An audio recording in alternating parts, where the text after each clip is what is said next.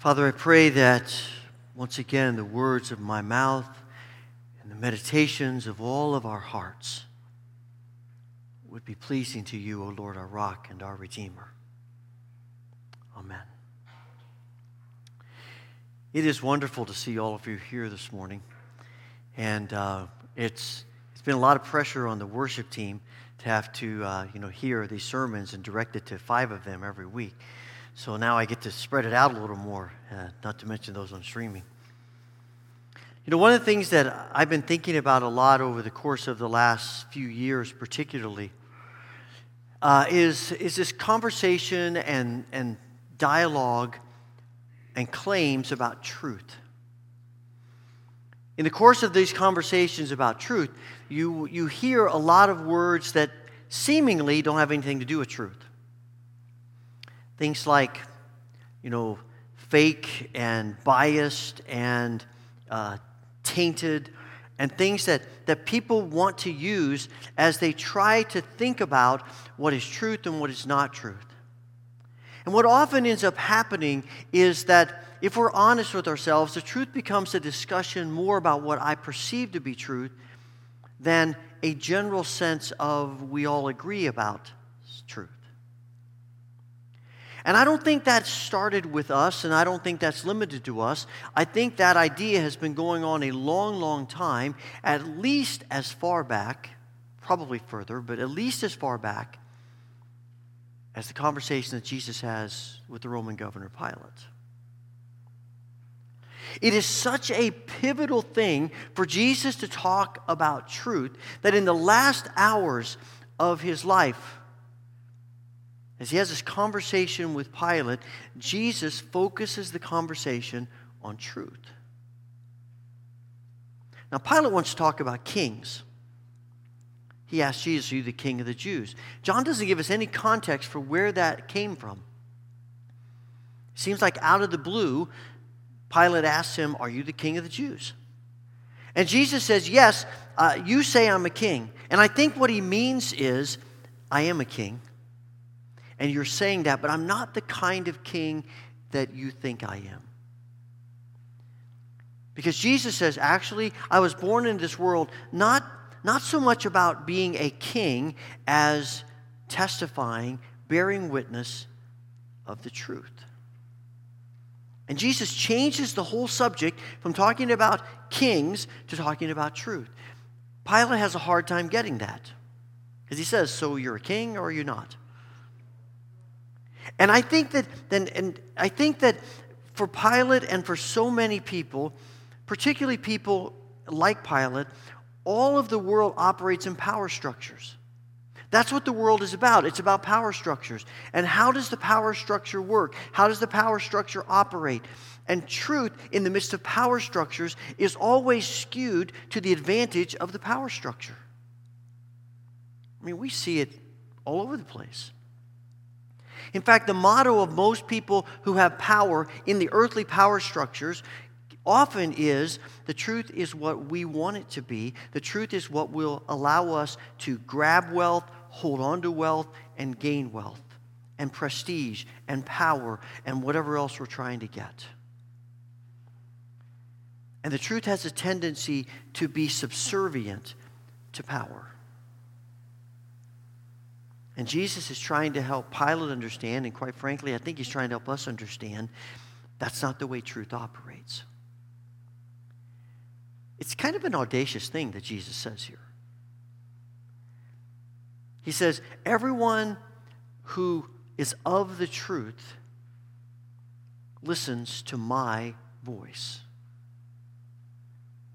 Everybody who's of the truth listens to my voice, Jesus says. What an audacious thing for Jesus to say, that the truth is all about him and his voice and what he says. It's not about anything else, it's about him. Because the reality is, when we think about truth, we tend to think of truth as an ideology. We tend to think of truth as facts that we can arrange and facts that we can understand. Jesus is saying the truth is actually a person. It's him. He is the truth. And everybody who is of the truth is about him. And what he's really doing is just reiterating what he says, what John tells us he says to his disciples in John 14 and as they're in the upper room. And Jesus says, I am the way, the truth, and the life. I am the truth, he says. The truth is not an ideology. The truth is not something you can discern as to what you think the truth is. The truth is Jesus. In one of his sermons, theologian Paul Tillich said, Jesus is the truth not because his teachings are true, but rather his teachings are true because they express the truth which he himself is. And sometimes, I think sometimes we all fall into the mindset of the truth is what Jesus teaches. And to an extent that's true because it reveals him. But sometimes we can get so caught on the teachings that we miss the fact that they are expressing, they're leading us, they're all about Jesus and who he is. That's why I think we have to understand that the truth is Trinitarian and eternal.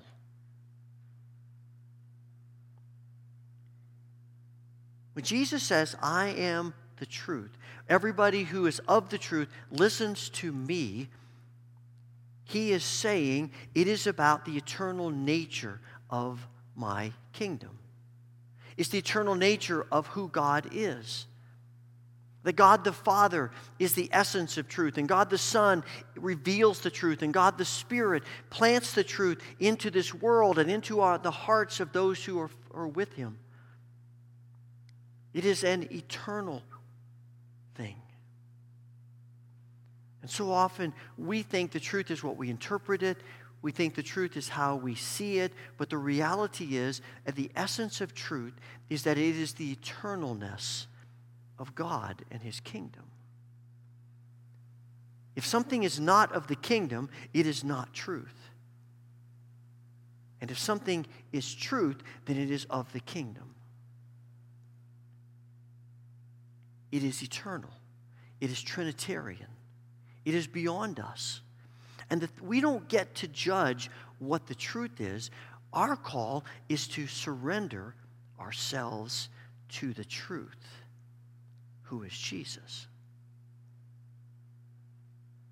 I think Jesus is sort of giving Pilate a test here. And he's saying, Pilate, you're talking about truth. Well, let me tell you. Because Pilate later says, well, what is truth? Who knows what truth is? Jesus says, truth is standing right in front of you. This is the truth. It's hard for him to grasp that. In Randy Alcorn's book, Heaven, he talks about the fact that the word aletheia is really the negative of forgetting. And he says you could almost interpret it as saying to stop forgetting is the truth. I think that's an interesting idea because we have a tendency to forget. It's one of the things that God keeps saying to the Israelites, remember who I am, remember what I've done, remember me. And that will keep you focused on the truth. It's not just about what God does, it's about who God is. That's revealed in what God does.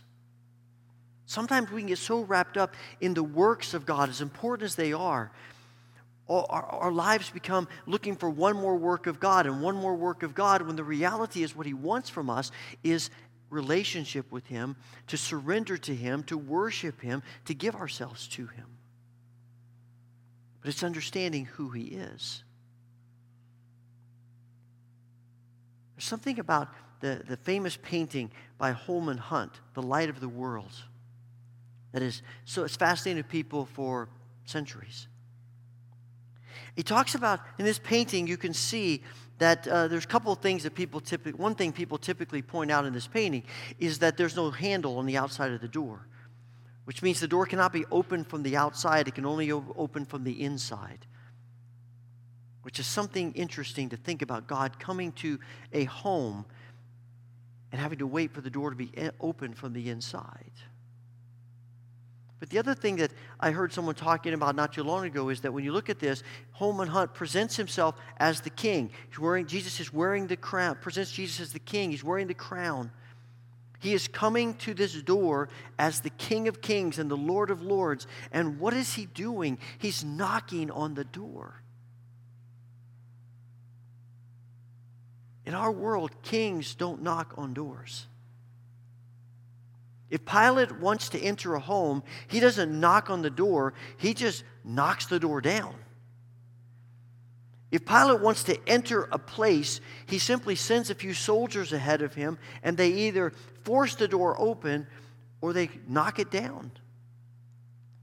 Because in our world of power and power structures, you don't knock on doors to exhibit power. Because the very fact of knocking on the door implies that the person inside has power over you, whether they're going to open the door and let you in or not. The very act of knocking is implying I'm not in control here, the person inside is. It's a very humble posture. And yet, John's vision, Jesus says in Revelation, Jesus says, "Behold, I stand at the door and knock." And Holman Hunt has grasped that idea that the King of Kings and the Lord of Lords knocks. This is who God is. This is the essence that Jesus is trying to help Pilate understand, but Pilate can't get it because he and all the people who are waiting outside who brought Jesus to him don't want to operate in that kind of a mindset. They want to operate in the mindset of a power structure. Humility is not a part of what they want to think about. But Jesus says, this is the truth of who I am. This is the truth of the Creator God. And this is the one who stands before you, Pilate. That's why at the heart of truth is the cross. I don't think we can truly understand the truth that Jesus is without the cross.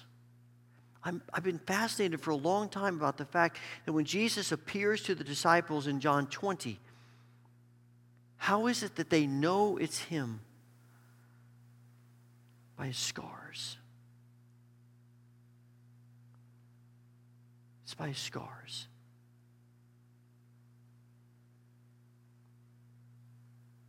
At the center of the eternal truth that Jesus is the cross.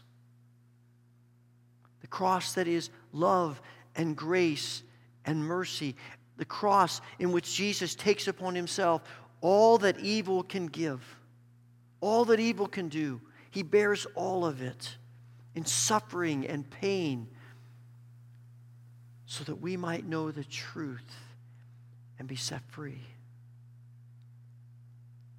The heart of the truth is the cross. And that implies that when Jesus says, if you want to be my disciples, then you take up your cross and you deny yourself and you follow me. That's the truth. That's the truth of the kingdom. That's the calling to all who want to follow Jesus and be disciples of Jesus. I want the truth to be something else. I want the truth to not be quite so demanding. But Jesus says, this is the kingdom. This is who I am. So often when we think about truth, we think about the fact that, I've heard different people say through the years, and I probably said it myself, I want to be about the truth. And by that, what we mean is, I want to make sure everybody knows that they're wrong and I'm right. I want to make sure that everybody knows what is good and bad, and I want to make sure everybody gets it right. And there's nothing wrong with that in one sense, that we need to be agents of right and wrong and good and bad, and we need to do that. But the interesting thing to me is that when Jesus summarizes everything about what he is, he says, they'll know you're my disciples if you love each other. He says, when asked what the greatest commandment is, he says, here's the truth, in essence. Love the Lord your God with all your heart, soul, mind, and strength, and love your neighbor as yourself. And out of that mindset, out of that, the nature of truth as love, comes everything else. John Wesley, in talking about entire sanctification and perfect love and all of those things, said that it's really nothing more or less than pure love. It is the refiner's fire purging out of all of us what is contrary to love. That's the call of the gospel on us. You know, I think it often comes out in small ways. I think we learn how to love. I think, okay, love is this big picture thing. Love is this world thing, and it may be that, but I think we learn how to love in small ways, in everyday ways, in relational ways. I was convicted about that this past weekend. I love watching the basketball tournament, the college basketball tournament. And I've been watching a lot of the games. I love watching that. And I don't really have, as the saying goes, I don't really have a dog in the hunt because my favorite team didn't make it in. But I'm just enjoying watching the game. But here's the thing. I do root for different teams when the games get going. I tend to root for underdogs. I tend to want the Cinderella stories. But there are teams that are in the tournament that, quite frankly, are not my favorite teams. I usually try to root for them to lose. Because I don't want them to win, and for a variety of reasons. Maybe I don't like their coach, or maybe something happened in the past, or maybe they beat my team too many times, or whatever the case may be. And I was watching some games last weekend, and what was interesting to me was that I was feeling very emotional about the game. Again, I didn't have a team in the hunt in the game, except that one of the teams playing was a team that I don't really like to see win. And what I found myself wrestling with was that I was feeling animosity, not just toward the team, but toward the players. I don't know those players. I don't live near those players. I've never met those players. They might be the most wonderful people in the face of the earth. And it was weird in the middle of a basketball game how God can convict you. But he did.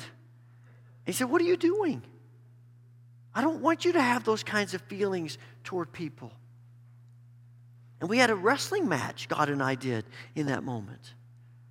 And it's an ongoing wrestling match.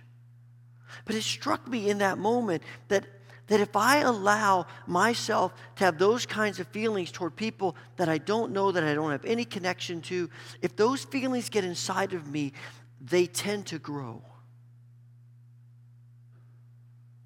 And they tend to become more than they started out being. And they keep growing and expanding. And the Holy Spirit is saying to me, is that what you want? Because that's not the nature of my kingdom of truth.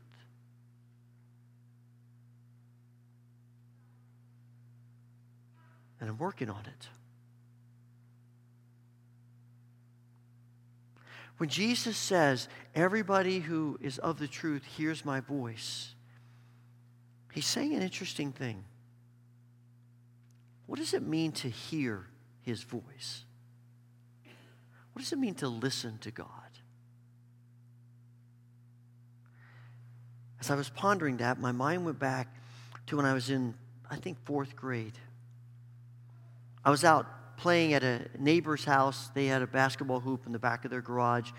And most days, that's where you would find me after school, shooting baskets and playing basketball. Sometimes with friends, but often I was just out there shooting by myself. And my dad called me for dinner, and I didn't hear him. When he finally later got my attention and I got home, I got punished for not coming home when he asked me to. I have to be honest with you. I think, as far as I can remember, that's the only time I can remember being punished unfairly. Now, it's such an anomaly that I still remember it from 4th grade. Been a few years ago. Because most of the time, in fact, probably all the rest of the times I was punished for something, it was legitimate. I deserved it. There were many times when my parents would call me to come home or call me to stop doing something or call me to do whatever they wanted me to do, and I heard them, but I ignored them. I just want to shoot a few more baskets.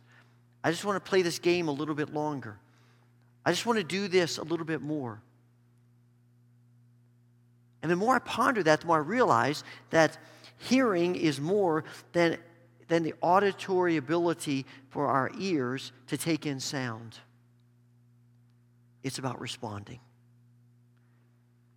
My parents made that clear to me through the years. Hearing is responding.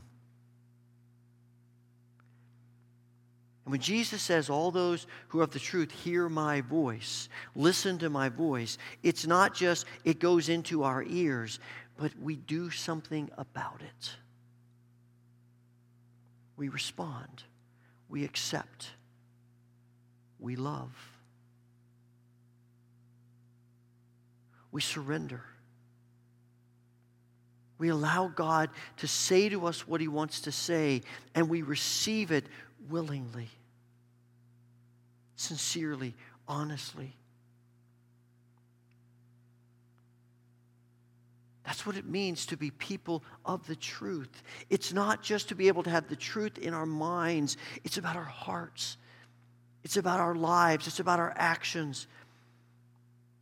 It's about who we are and what we do. I think the question that every one of us has to wrestle with today and every day is, do we hear the voice of God? Are we responding to it?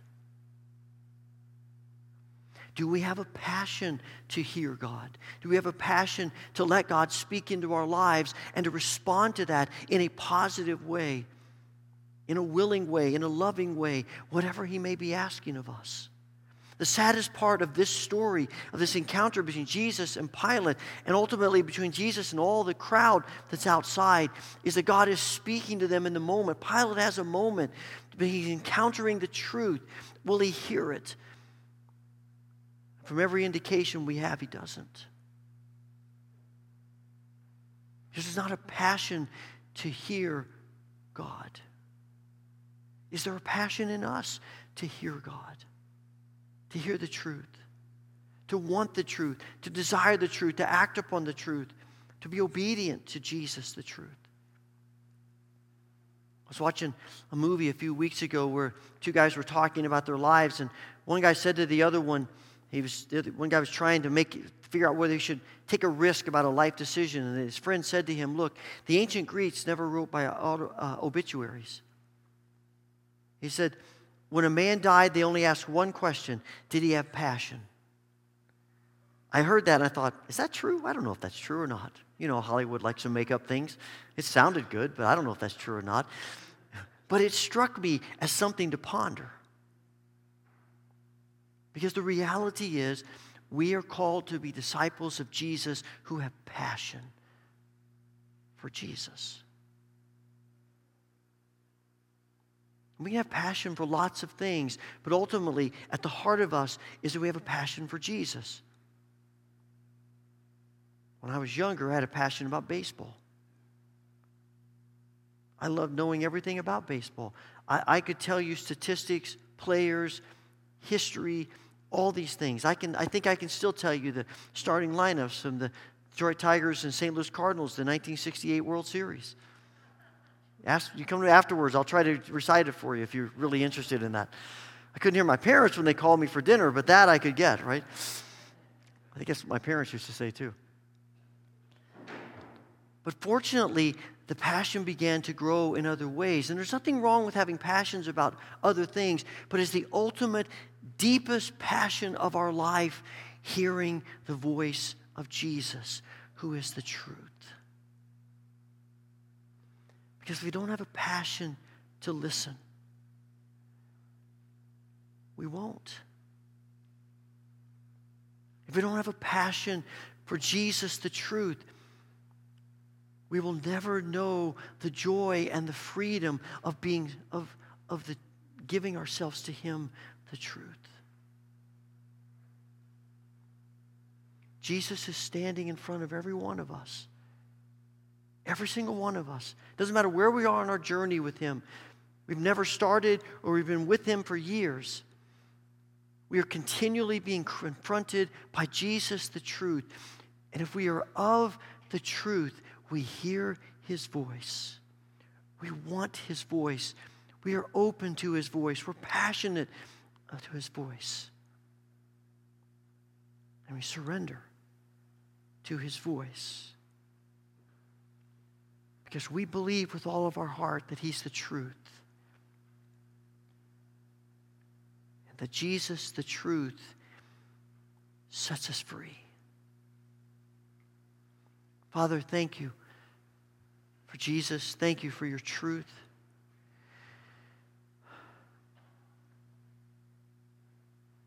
Give us a renewed, deeper passion to hear and respond